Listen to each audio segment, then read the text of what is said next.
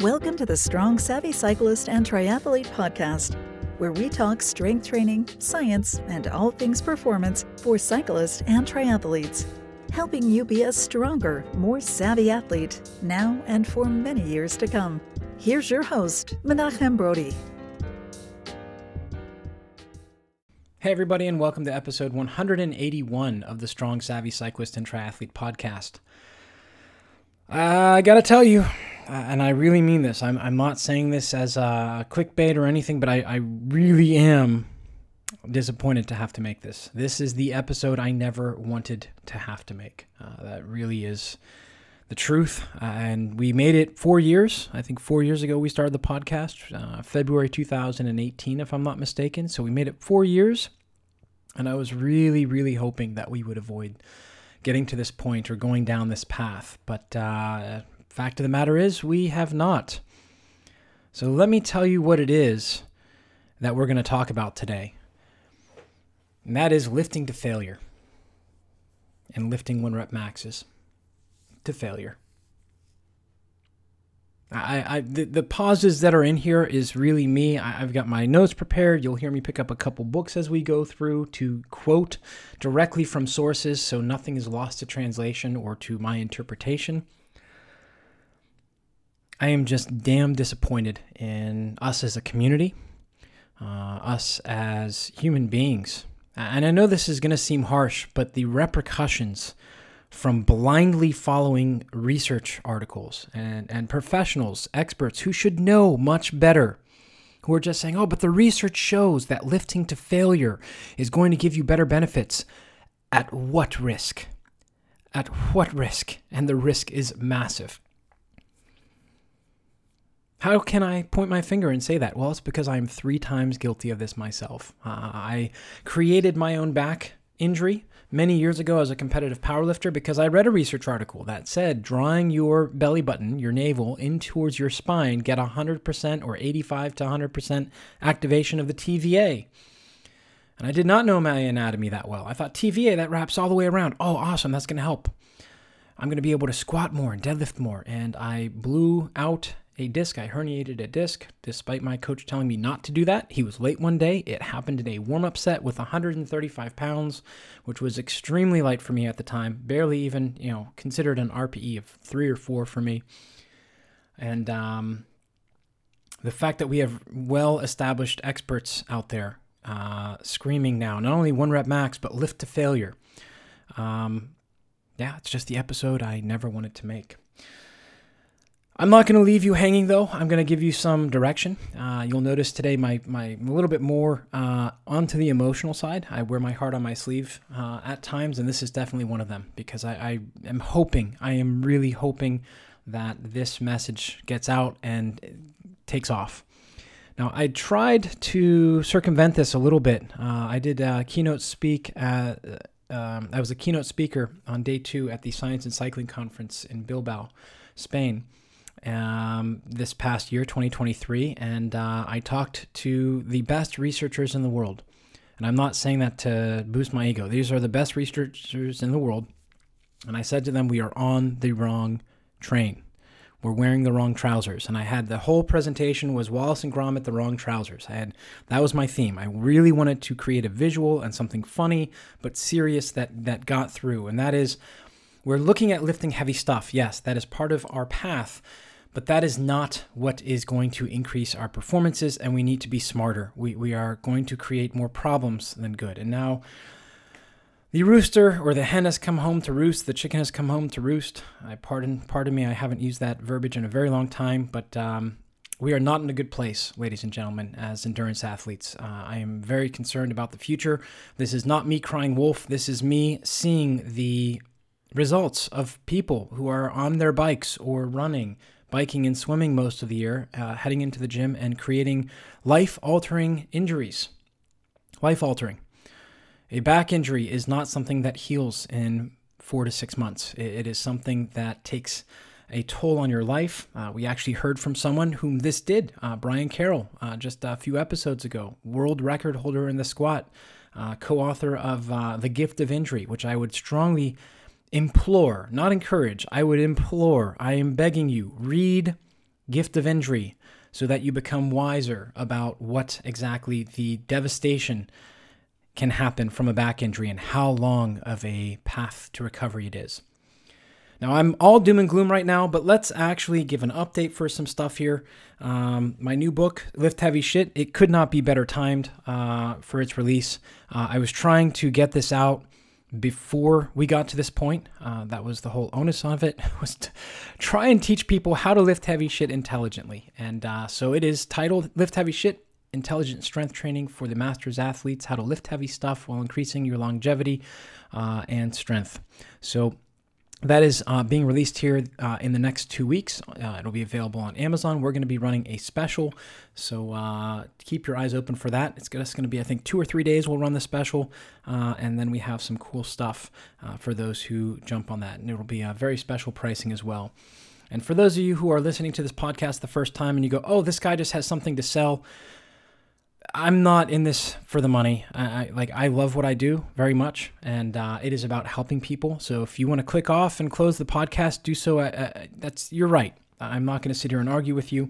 My book, like I just said, was trying to jump forward and beat this to the punch. But unfortunately, there was 3 experts, very well known, very big followings, who are now out there putting podcast interviews saying that you should lift to failure. I can't put it much better than that. That's just really dumb. And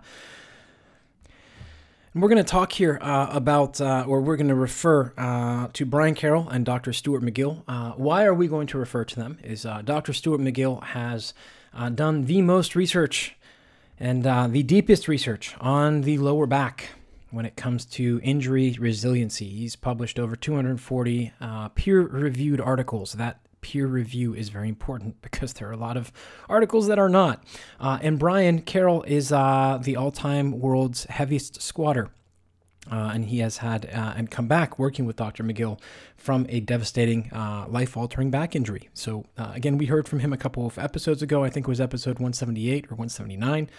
But today we're going to talk about what we are missing as far as heavy strength training and the risks as they present themselves to you, and why lifting to failure is an absolutely horrible, stupid, dumb thing and lacks any type of sanity, really. I can't put it any other way.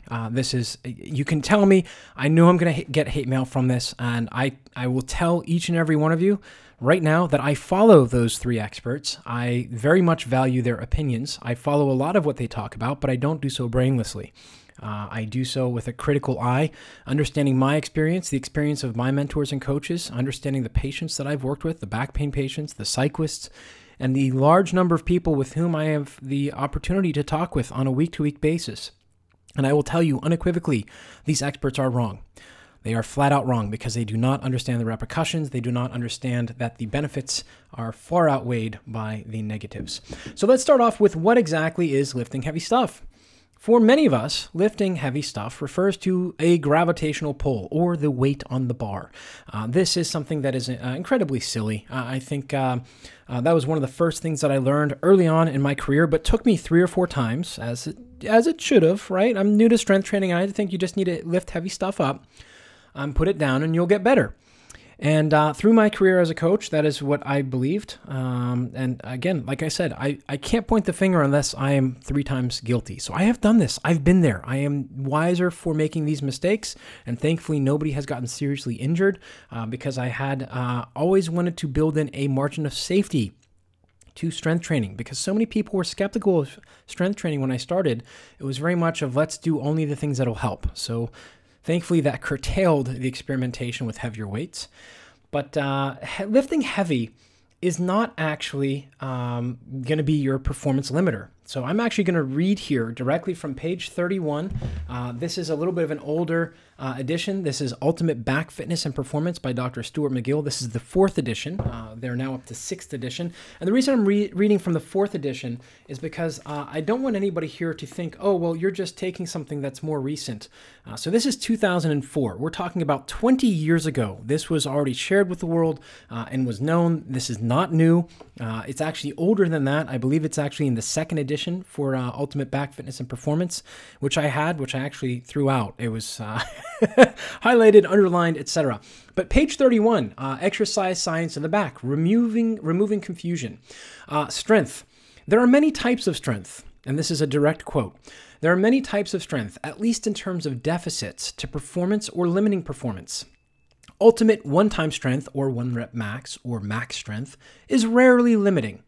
Rather, performance limits are almost always speed strength and endurance strength.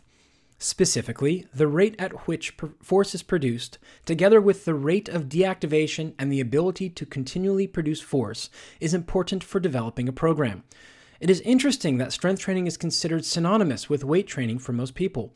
However, this belief limits the potential for too many athletes.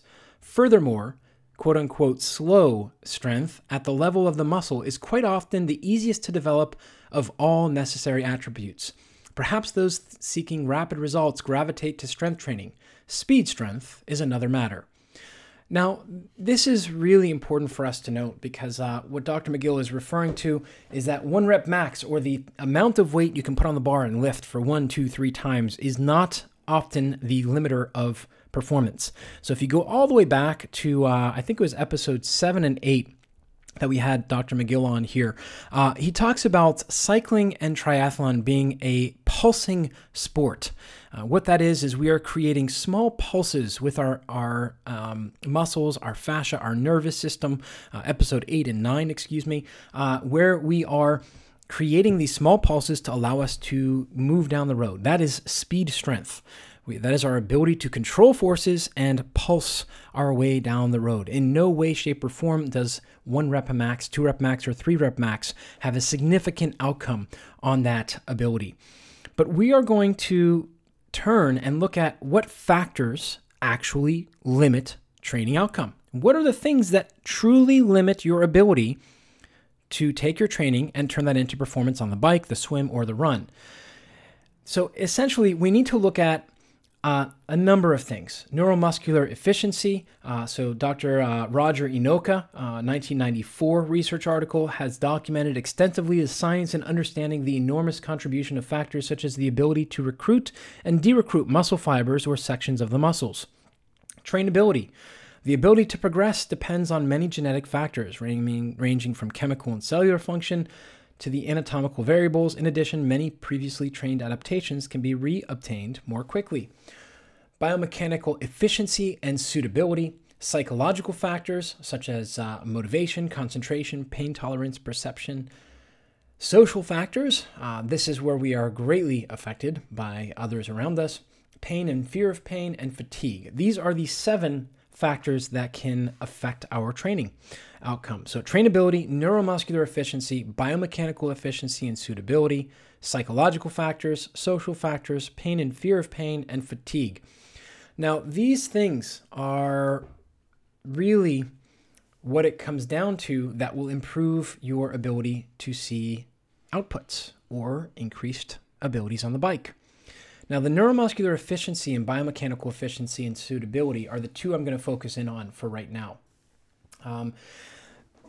This is the skill of cycling, and this is where I actually just had a comment in the last week or so on my core strength training for performance, our core stability for performance video, where somebody, it was very nice, they took the time to comment it. I'll read the comment here in a moment, but essentially what they said is that, this might be nice for those who were beginning to strength train, but for those who are more advanced, it doesn't really apply. And what's interesting about this, and I responded back, here it is. This seems like a great warm-up for novice to strength training, but anyone who has done any real strength training or mobility work at all may not have the time or patience to go through these and may opt to go directly to more advanced stability work, which gives them more bang for their buck. For this, I find kettlebells to be very effective. This is a common theme of I am above, I am advanced. And I'm not saying this to mock the person who posted this. I'm doing this because this is the common thought, and it is the ego getting in the way. And don't worry, I'm going to counterbalance this with what actual top-performing athletes think. Many people think, I'm above this, the bird dog. Oh, that's for beginners. No, I need the Instagram or Facebook super complex stability. I need to add more variables. And here's the truth. And I am talking about working with Olympians. I am talking about working with top 10 athletes in their sport. I am talking about working with professionals who have long and very healthy careers. When we work together, those top performing athletes, Olympians, we're talking the top 50 people in the sport, in the entire world, they understand that it takes mastery over these kinds of exercises and the variations which challenge them to their appropriate level. I'm working 2 years ago with a top athlete, not for injury, but for performance. And we are working on the side planks and the bird dog, and we are working on head position, the head position and the rib position. Their performance gains, and their words, not mine, I am seeing direct carryover, and this is far better than I thought. I never realized how much the head carriage helped me on my run and how much it was holding me back. They are looking to refine and master these simple things that are below those of us who are advanced. Yeah, that last one was uncalled for and a little bit mocking. And the point is I gotta make you laugh about this because it's just so stupid. It is so stupid. Those who simplistically, to quote Dr. McGill, those at page 34, those who simplistically believe that increasing strength, or worse yet, simply hypertrophying a muscle will enhance performance have neglected the skill components required to produce the required strength at the precise instant in time. To quote Dr. Mel Siff, co-author of Super Training, or author of Super Training, just the right amount at the right time, end quote. This has been lost in too many of the Western programs when compared to the Eastern ones. That's what we're talking about in this core stability, right? This is the core stability workout, that core stability warm-up. That is actually a very advanced warm-up that we went through. That is. And for most people, they go, oh, this is, yeah, I got it. Cool, move on. I need to have, I don't have patience for this. If you don't have patience for this, you do not have the patience or the right. You have not earned the right to lift up a heavy weight. And that's not just me saying that. This is actually something that Brian Carroll talks about in his book, Gift of Injury. He actually, on page 27, he talks about calls it Chapter 3, Charting My Spine's Demise. He gives the 3 or 4 instances of back pain and how he didn't listen. And then in I believe it was chapter 13, Training Wisdom, he talks about lessons earned the hard way and how when it comes to heavier weight, there is no room for error, mental or physical. And this is what most of us are missing. And this is what these researchers, again, I cannot stress that enough. They are researchers. They are not in the field practitioners, because any strength coach, personal trainer, or strength trainer, whatever you want to call yourself, worth anything, worth salt, will tell you that you cannot just go and lift heavy stuff. You have to earn the right. Just because you can does not mean you should. But the really good ones will help you understand that increasing the strength is not what's actually going to improve your performance. It is improving your ability to create stiffness where you need it in the right amounts, to get movement where you need it in the right amounts. And this jump, this teenage-like charging down the road of lift heavy shit to failure,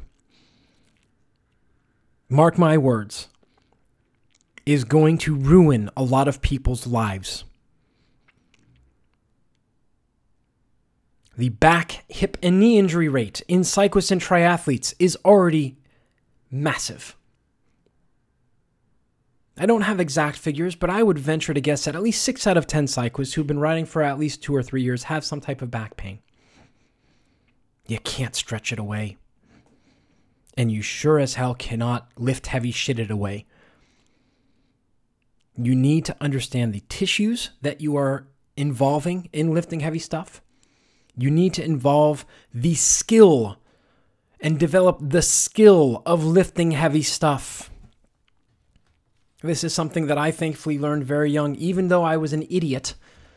And I earned myself my back injury by not listening to my coach and following research. And some of you may say, oh, well, this is just you being upset with yourself. No, this is me having been there, done that 20-something years ago, and trying to save other people from the literal pain and anguish. I was off the bike. I was told that I wouldn't perform sport again. I was told walking and maybe swimming. And even then, probably water walking. Right? I was 20-something when I did this. Your body will recover at 20-something. 50-something, we have now altered your life. Your ability to ride your bike has now been taken away because of some, you know what, who's just looking at numbers in a study performed in 20 to 30-somethings. And you want to say, oh, well, they had 40 to 50-somethings. Well, they were probably in a lab supervised, first of all. And second of all, how long did the study go on for? Did it look at a full 6-month, 12-month, 1 year, 1.5 year? Probably not. It was probably 8 to 12, maybe 16 weeks if we're lucky. And they did not chart what the adaptations were over time and how those people actually dealt with their day-to-day life.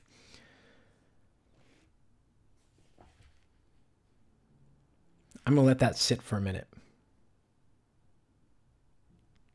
Now we're going to come back to Brian Carroll and the Gift of Injury, page 138. And if this turns you off and you don't want to hear me complain and be passionate about that, that's totally cool. But I really hope you don't come back and listen to this rest of this episode in 3 months, 6 months, a year, because you have a back injury and go, oh, right, I listened to that. What did he say? Too late.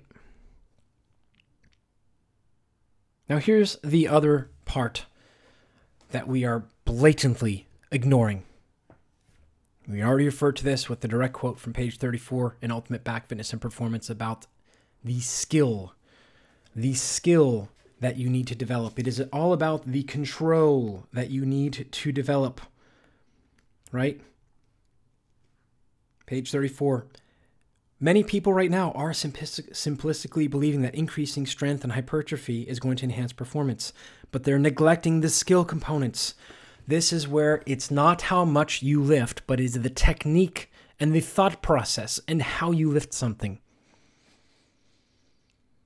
Now, I'm not here as a charlatan. I just lifted heavy shit yesterday.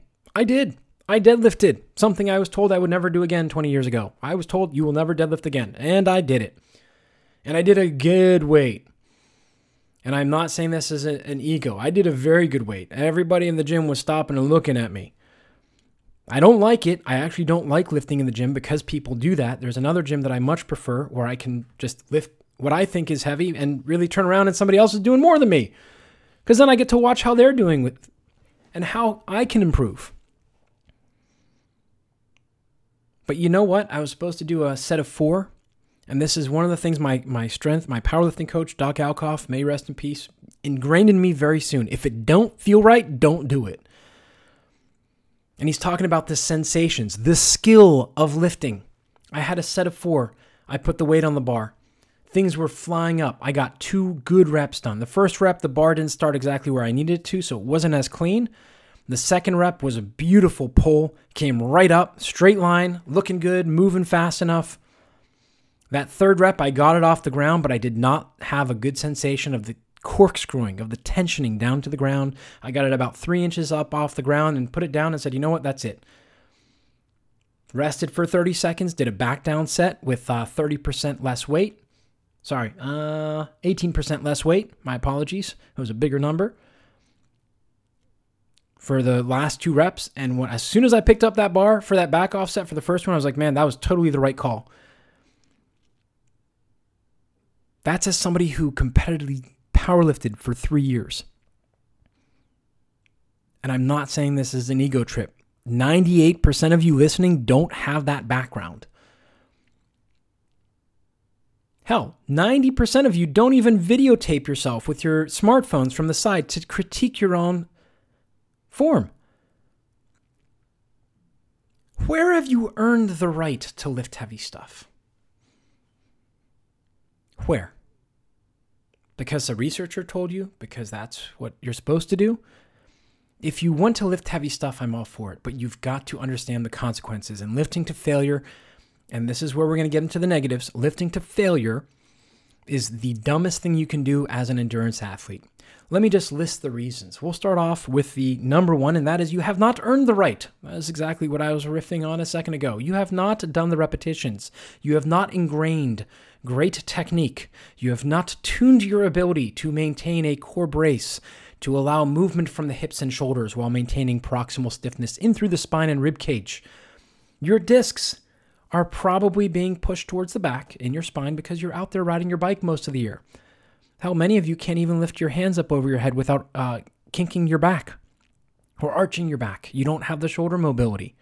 I'm not saying that you need to have the shoulder mobility, but you sure as hell better be able to brace your midsection and keep your shoulder blades where they need to be in order to keep the tension down to the bar and down to the floor through your body.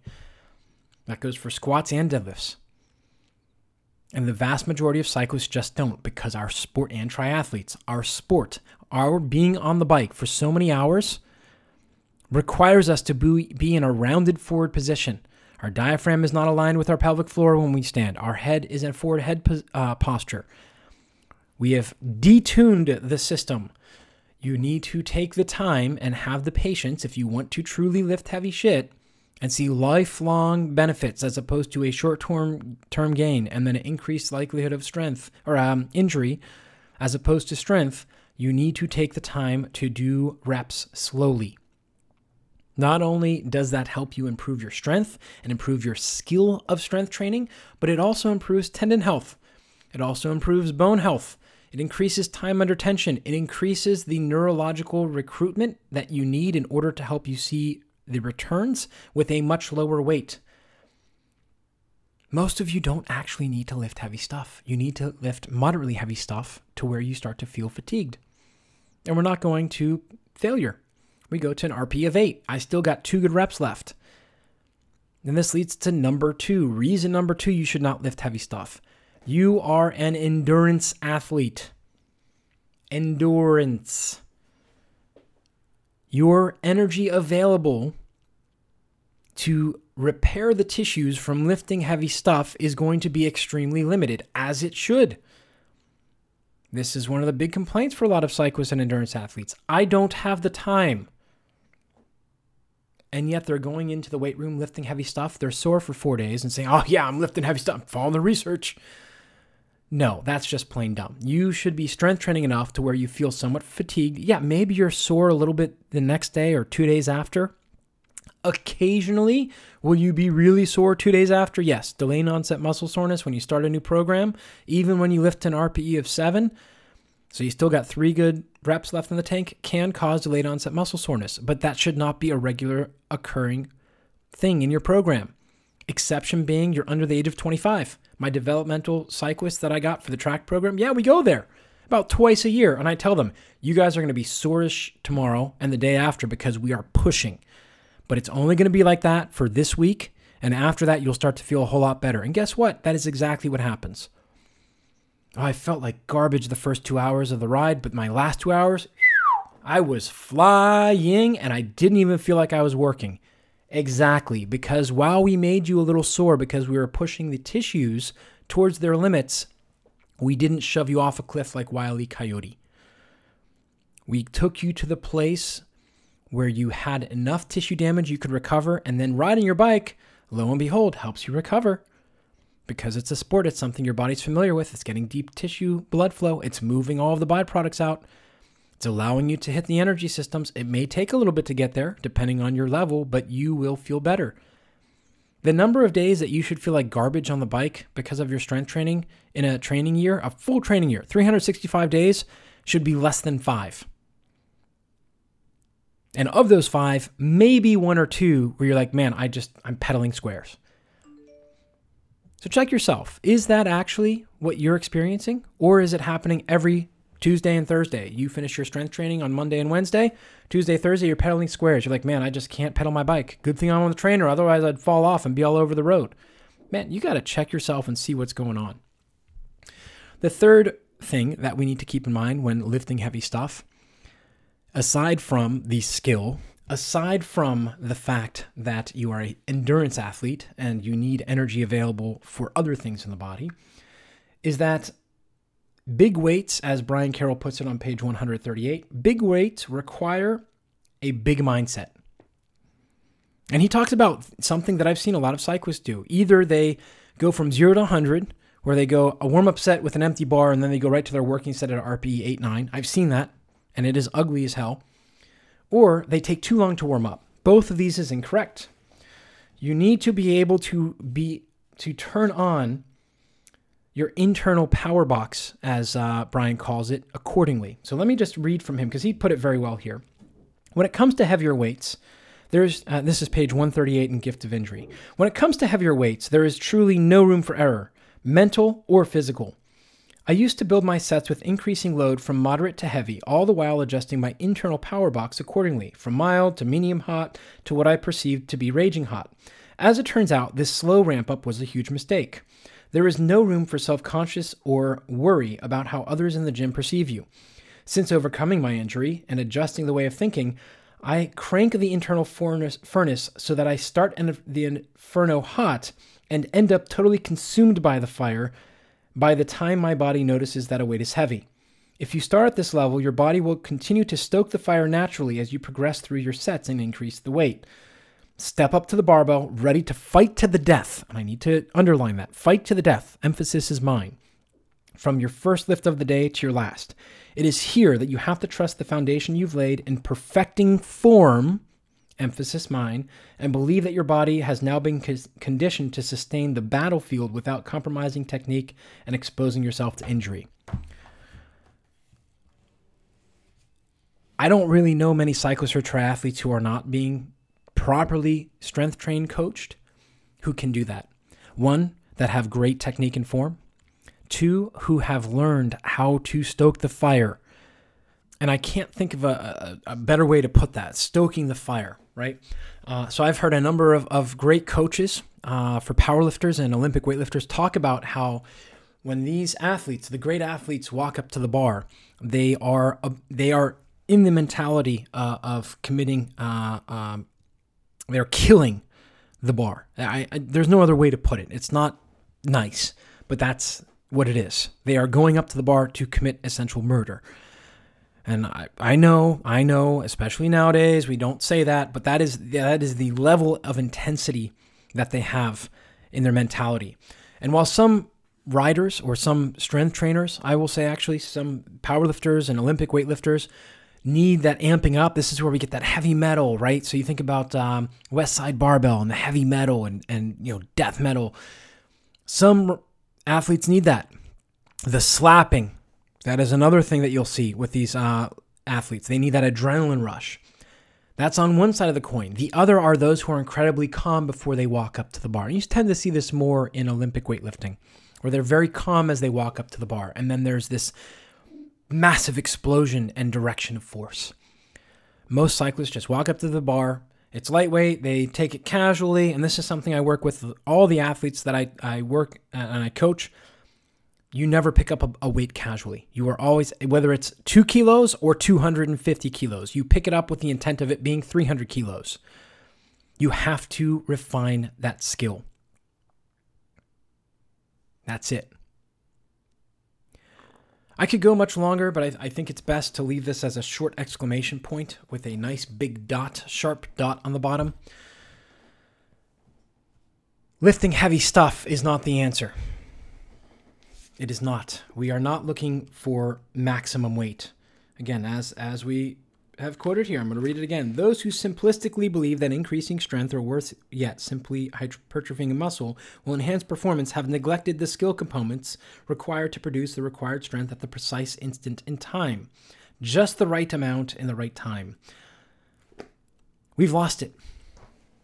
We have lost it. We have gone far too far down the rabbit hole of lifting heavy stuff. And I implore each and every one of you, use your brain. Take a step back and critically look at what you are doing. Have you taken the time to refine your technique and how you do an exercise, or are you just adding weight to the bar? Every single repetition of your squat or deadlift should look exactly the same. You're doing a front squat, it should look exactly the same as the next rep of the front squat, whether you have 2 kilos, 20 kilos, 45 kilos, 100 kilos. Every rep should look the same. When you do that, and you let perceived exertion, or if you want reps in reserve, someone emailed me saying, what about reps in reserve? That also works, same concept. So leaving 2 to 3 reps in reserve, or RPE 7.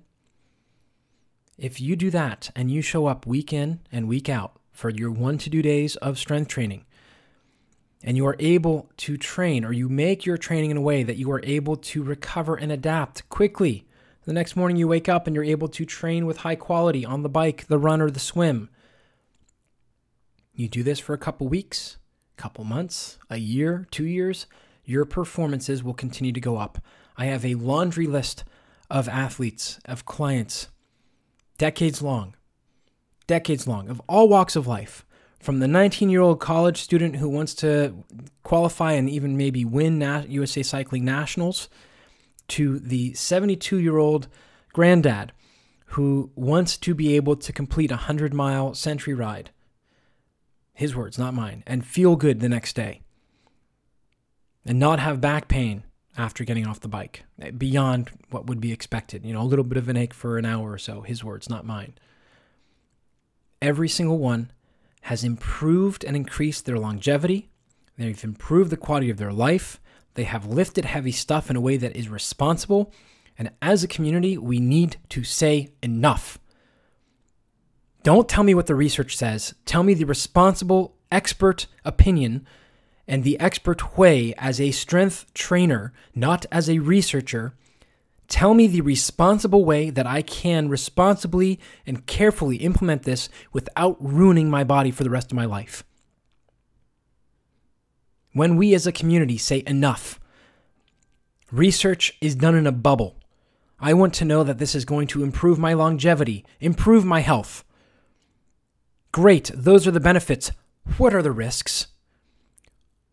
What do I not know here? Then, and only then, will we be able to proceed down the path to improving cyclists and triathletes' performances as opposed to destroying bodies and destroying lives. Harsh statement, but the consequences of overtraining and swim, bike, run are that you're mentally burned out, and that's a very tough thing to go through, and physically not wanting to do stuff, but you can get through that. Most people bounce back from that.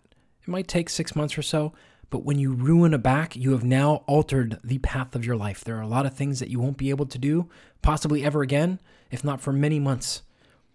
Like sitting in a chair comfortably, laying in bed and sleeping through the night, turning over in bed without causing sharp, debilitating pain.